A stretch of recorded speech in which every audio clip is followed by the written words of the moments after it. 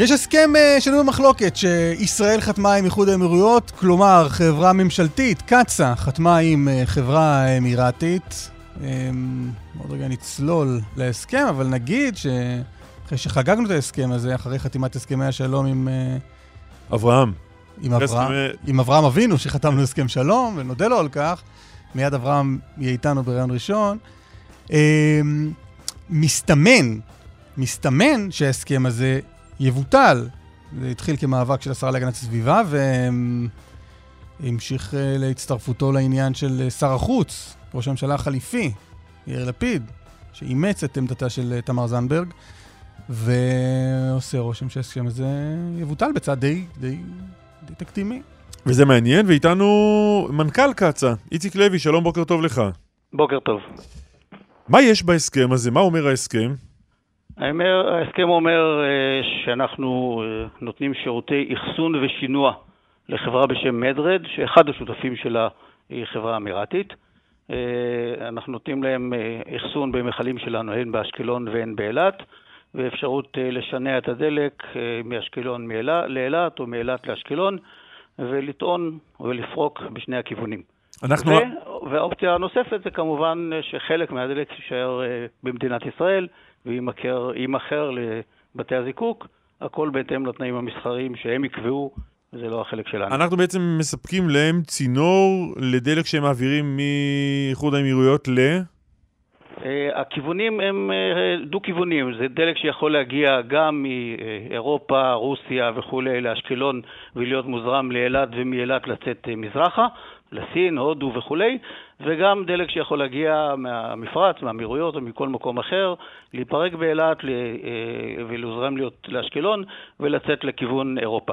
זה ההסכם, זה מה שההסכם קובע, אין הגבלה לאיזה כיוון מה יעבוד בפועל, זה הכל בהתאם לתנאים המסחריים או לאווירה המסחרית בעולם. מה אנחנו מקבלים עבור זה?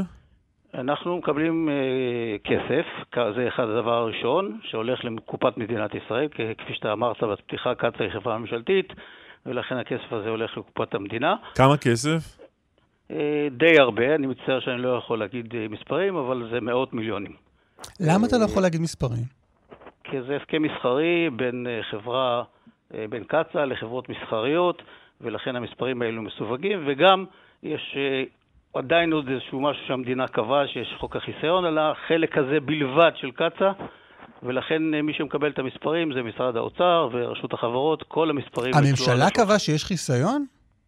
על הדוחות הכספיים ועל הנתונים הכספיים של קצה, כן. למה? חוק החיסיון. בגלל העבר שלנו. העבר הוא לא בדיוק שלכם, הוא של חברה אחרת של קצה. העבר של החברה הזאת הוא חברה אחרת. העבר של החברה הזאת הוא חברה אחרת, זו הגדרה מאוד יפה. הייתה חברה אחרת, קצה, עשינו הסכמים עם האיראנים.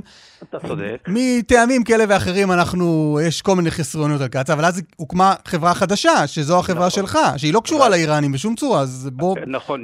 הב לנו מספרים בבקשה, איציק לוי. התשובה היא, אתה צודק, היא לא קשורה בשום פנים ואופן היום לאיראנים, אבל היא עדיין קשורה לכל מיני עניינים, ומדינת ישראל... מה העניינים? מה העניינים? אז תשמע, אני לא מתכוון להפר את חוק של מדינת ישראל. מדינת ישראל קבע חוק שאסור לנו לתת את המספרים לאף אחד. לא, בסדר, אל תפר, חלילה. אנחנו דבר האחרון שאנחנו רוצים שתפר פה, קצת רוצים. אבל לא, אבל תסביר את הרציונל. איך שאמרת איראנים, מה שהיה בעבר, אותי שכנעת. איראנים זה מה שבאיראן נשאר באיראן. הרציונל הוא, והוא גם כתוב בחוק, שלא רוצים לתת משהו בידי אויבינו. זה הכל, זה הרציונל מתוך זה. אבל זה די מדהים שאזרחי ישראל באירוע שהוא כל כך דרמטי עבורם, ואתה מסכים שהוא דרמטי עבורם, אני מניח, לא יודעים את הפרטים של ההסכם, וגם שרי ממשלה שאמונים על הדבר הזה, אלה שנחשפו אליו לא יודעים את המספרים. אז אני, על החלק האחרון אני קצת רוצה להשלים. כל מי שאמון על החברה, שזה רשות החברות, משרד האוצר, יודעים את המספרים... משרד להגנת הסביבה, משרד האנרגיה. רגע, שנייה. יודעים את המספרים עד השקל האחרון. אלו שתי הגופים שאחראים על קצה, ככה נקבע בחוק, והם יודעים את המספרים עד השקל האחרון. מי שאחראי לאשר או לא לאשר הפצה של המספרים, זה משרד האוצר. המספרים אצלו לכל מי שהוא יחליט שהוא רוצה לתת, אנחנו בכלל מנותקים מזה, זה לא... איציק לוי, אני רוצה ברשותך לשאול על התמורה. אתה אומר 100 מיליונים ואתה לא מוסיף. לצערי, אני לא יכול להוסיף, אבל... 100 מיליונים, אני ראיתי בתחשיב שפורסם בכלכליסט, מניתוח הנתונים הגלויים לציבור, הם אומרים שם שההכנסות, לא הרווחים, הם לכל היותר 23 מיליון דולר בשנה. אחרי הצעות תפעול, הם כותבים מקסימום 11 מיליון וחצי דולר לשנה, שזה סכום... לא נכונים. לא נכון. המספרים לא נכונים לחלוטין. לא נכונים לחלוטין, כלומר הם גבוהים הרבה יותר? נתתי לך את הערכה הכוללת. לא, אמרת 100 מיליונים, לא אמרת דולרים או שקלים, ולא אמרת בפריסה על כמה זמן. קודם כל דולרים. אבל זה לא 100 מיליוני דולרים לשנה. 100 מיליוני דולרים, ותסלח לי אל תמשוך אותי במיטה, אני לא רוצה להיות עבריין. לא, 100 מיליוני דולרים, זה מספר שלא אומר כלום. זה יכול להיות לעשור, זה יכול להיות ל50 שנה, זה יכול להיות ל100 שנה. זה בסוף נכנס לקופת המדינה ולכולנו ביחד. אבל מעבר לזה, אני פשוט לא יכול לתת, אני מצטער להגיד לך, אבל באמת, אני הייתי שמח, דרך אגב, אנחנו כחברה, הייתי שמח לפרסם, זה רק היה מאדיר את שמנו במקומות הנכונים, אם הייתי יכול לפרסם את המספרים האלו ברבים, אבל אני לא יכול. עכשיו בוא נדבר על הסכנה של זה. אוקיי. אתה הולך להכפיל בכמה את כמות הנפט שמוזרמת דרך הצינור? תלוי על מתי אתה משווה. אם נשווה קצת אחורה, לא הרבה אחורה. למצב הנוכחי. למצב הנוכחי. מה זה מצב הנוכחי? עכשיו, כרגע, היום, מה שמוזרם ומה שאתה רוצה להזרים. לא השוואה. הכמויות, אני דווקא רוצה השוואה קצת יותר אחורה, כי אני חושב שזו השוואה הנכונה, כי ההשוואה הנכונה היא למה המערכת הזאת בנויה, למה המחלים שלנו והצנרת שלנו בנויה, ואני לא אלך לתקופת השעה, בסדר? אני אקח רק מ-1980, בסדר? בין 1980 לשנת 2000, אוקיי? היו באילת 53 אוניות בממוצע כל שנה. כלומר, היו מעל 1,000 אוניות בתקופה הזאת של 20 שנה. ואנחנו היום, אם נתחיל לחזור, ואנחנו נתחיל לחזור, אני מאמין שאנחנו נחזור, בעוד 5 שנים נגיע פחות או יותר לממוצע הזה של 53 אוניות. כלומר, אנחנו בעוד 5, סליחה, עוד שנייה אחת בבקשה, בעוד 5 שנים אנחנו נגיע למספר האוניות שהיינו, הממוצע שלהם היה ב-1980, בין 1980 ל-2000. עכשיו, אבל אני חייב לציין עוד נקודה אחת שהיא לדעתי מאוד מאוד חשובה, וזה ההבדל בין המצב בין 1980 להיום, או ל-1990 להיום. יש שני הבדלים מאוד מאוד משמעותיים. אחד זה האוניות. האוניות, משנת 2000, האופי של האוניות, או הבנייה של האוניות, השתנה לחלוטין. כל האוניות שנבנו משנת 2000 ואילך, וזה האוניות שיגיעו לפה. לא, אבל לא, איציק לוי, אני עוצר אותך, כי את הדליפה בשמורת הטבע העברונה, אמרתי נכון, כאן מקפיד על ההגייה הנכונה. הדליפה לא קרתה שם, לא בשנות ה-80, לא קרתה בשנות ה-90, קרתה עכשיו. נכון. קרתה עכשיו, והיא לא הייתה דליפה כל כך, היא הייתה באמת המשמעותית מכולן, אבל לא הייתה כל כך חד פעמית. אתה צודק, סקירה של גלובס הראתה שבעשור האחרון, 13 דליפות האחרונה שבהם במועצה האזורית אשקלון הייתה גם לא מזמן. אם במצב הנוכחי, שאין המון נפט, זאת אומרת בצינורות, אתם רוצים להכפיל אותו פי 20, אתם לא מסוגלים להחזיק את הצינור הזה כמו שצריך ולמנוע דליפות. אז אם תיתן לי להסביר, אני אתן דקה אחת, אז אני אתן את זה, בסדר? קודם כל, אנחנו כל הזמן דואגים, וזה בצדק, וכולם מעלים את זה, וזה מקובל לחלוטין, על השמורה באילת, האם תיפגע השמורה באילת וכו' וכו', כמקור תיירותי וכו' וכו', וזה, אני מסכים עם זה ב100%. אבל צריך לשים את הנתונים, וזה הנתונים האלו מדוח של המשרד להגנת הסביבה מלפני שבוע-שבועיים, שאומר שב-40 שנה האחרונות, מ-1980 עד היום, לא הייתה אף נזילה באילת. לא הייתה אף מה? אף נזילה באילת, בנמל אילת. אבל רק בסוף שבוע האחרון הייתה לכם תקלה של מפגע ריח באילת. זה לא נזילה לים. אנחנו כל היום מודאגים, רגע, שנייה. בגלל זה אנחנו מדברים על תקלות. תקלות זה דבר שהוא לא קורה בשגרה. ואם תהיה תקלה, אתה יודע מה, כזאת שלא הייתה ב-40 השנה האחרונות, והשוניות באילת, ושונית אלמוגים באילת ייפגעו, אז כל הכסף שבעולם לא שווה לנו את הדבר הזה. אתה מסכים? אני חושב שהפעולות שאנחנו נוקטים שהתוצאות שלהם הם 40 שנה האחרונות, פלוס הפעולות שאנחנו נוקטים היום, שהם הרבה מעבר למה שנקטנו ב-40 שנה האחרונות, יביאו לכך שבאילת, כפי שב-40 שנה האחרונות לא היו בים שום פעולה, גם ב-40 שנה הקרובות לא יהיה נזילה בים ולא ייפגע. לא היית אומר לי את אותו דבר על עברונה? לא, אני לא אומר אותו דבר. על עברונה אתה אומר, ידענו שזה יכול לקרות. יכולנו שיכול להיגרם נזק חסר תקדים ואולי גם בלתי הפיך לשמורה. לא, ידענו שכאשר יש עבודת החזקה, שהיא עבודת החזקה מסובכת, קשה, יכול להיות אירוע שאנחנו לא גאים בו, אנחנו לא היינו רצינו שיקרה, אנחנו טיפלנו בו ולקחנו עליו אחריות. אבל צריך להבדיל, יש הבדל מאוד מאוד מאוד מאוד משמעותי בין פעילות החזקתית בחוף לבין כל מה שקשור בים. בים, רמת הבקרה, רמת ההבטחה, רמת הגיבויים שיש לכל הפעילות שיש סביב הים, היא אז פי סדרי גודל ממה שיש ביבשה. אבל אתה אומר, אז רגע, אז אתה אומר בקרקע זה יכול לקרות. בקרקע הסיכון באמת גדל, עם זה אתה מסכים. לא, אני לא מסכים, אני אסביר גם למה. למה לא? בסדר? כפי שאמרתי, עין עברונה היה בעת פעולת החזקה. אבל אם אני אקח את הצינור, את הקו הזה 42 מאילת לאשקלון, הוא פועל מ-1970. מ-1970 עד היום, או מ-72, אני לא תפוסתי על השנה, עד היום לא הייתה נזילה אחת בקו הזה כתוצאה מפעילות. אחת לא הייתה. לא, מה זאת אומרת? אבל יהיה לכם פעולות החזקה גם אחרי שתביאו את ה-70 מכליות בשנה שיגיעו למפרץ אילת. נכון, ואנחנו למדנו את הלקח ממה שהיה, ואנחנו נתקן, ואנחנו תיקנו. אבל אתה לא יכול להגיד שאירועים כאלה לא יקרו יותר. אני יכול להגיד לך שבפעילות, בהזרמה, שזה מה שיגדל. זה מה שאם שההסכם הזה יומש, מה שיגדל זה פעילות ההזרמה. ואנחנו ראינו שפעילות ההזרמה ב-40 שנה האחרונות כמה שזרם, וזרם המון. תקשיב, בשנות ה-70 וה-80 זרמו 20-30 מיליון טון בשנה, שזה פי 6 ממה שאנחנו מצפים שיהיה פה היום, או פי 2 או פי 3, תלוי לאיזה שנה. אז זרמו כמויות עצומות של דלק, ולא הייתה אף תקלה. אז אני שואל, אז מה זה 13 תקלות האלה בעשור האחרון? זה דברים קטנים, כפי שאתה מבשל במטבח, יש לך, השמן נשפך טיפה, זה בדיוק האנלוגיה. אז אם אני מבשל עם מעט שמן, יהיה נזק קטן. אם אני מבשל עם פי 20 שמן, יהיה נזק יותר גדול. לא, זה לא אנלוגיה נכונה. אתה נתת אותה. לא, אני נתתי אותה, אבל לא את ההשלמה שלך. העובדה היא שב-40 שנה האחרונות, מ-1972, אם אני לא טועה, עד היום, בכל ההזרמות וזרמו עשרות מיליונים של טונות של דלק. עשרות. עד היום לא הייתה תקלה אחת בזמן ההזרמה. אחת לא. לא דליפה, לא נזילה קטנה, לא פגיעה בשום דבר.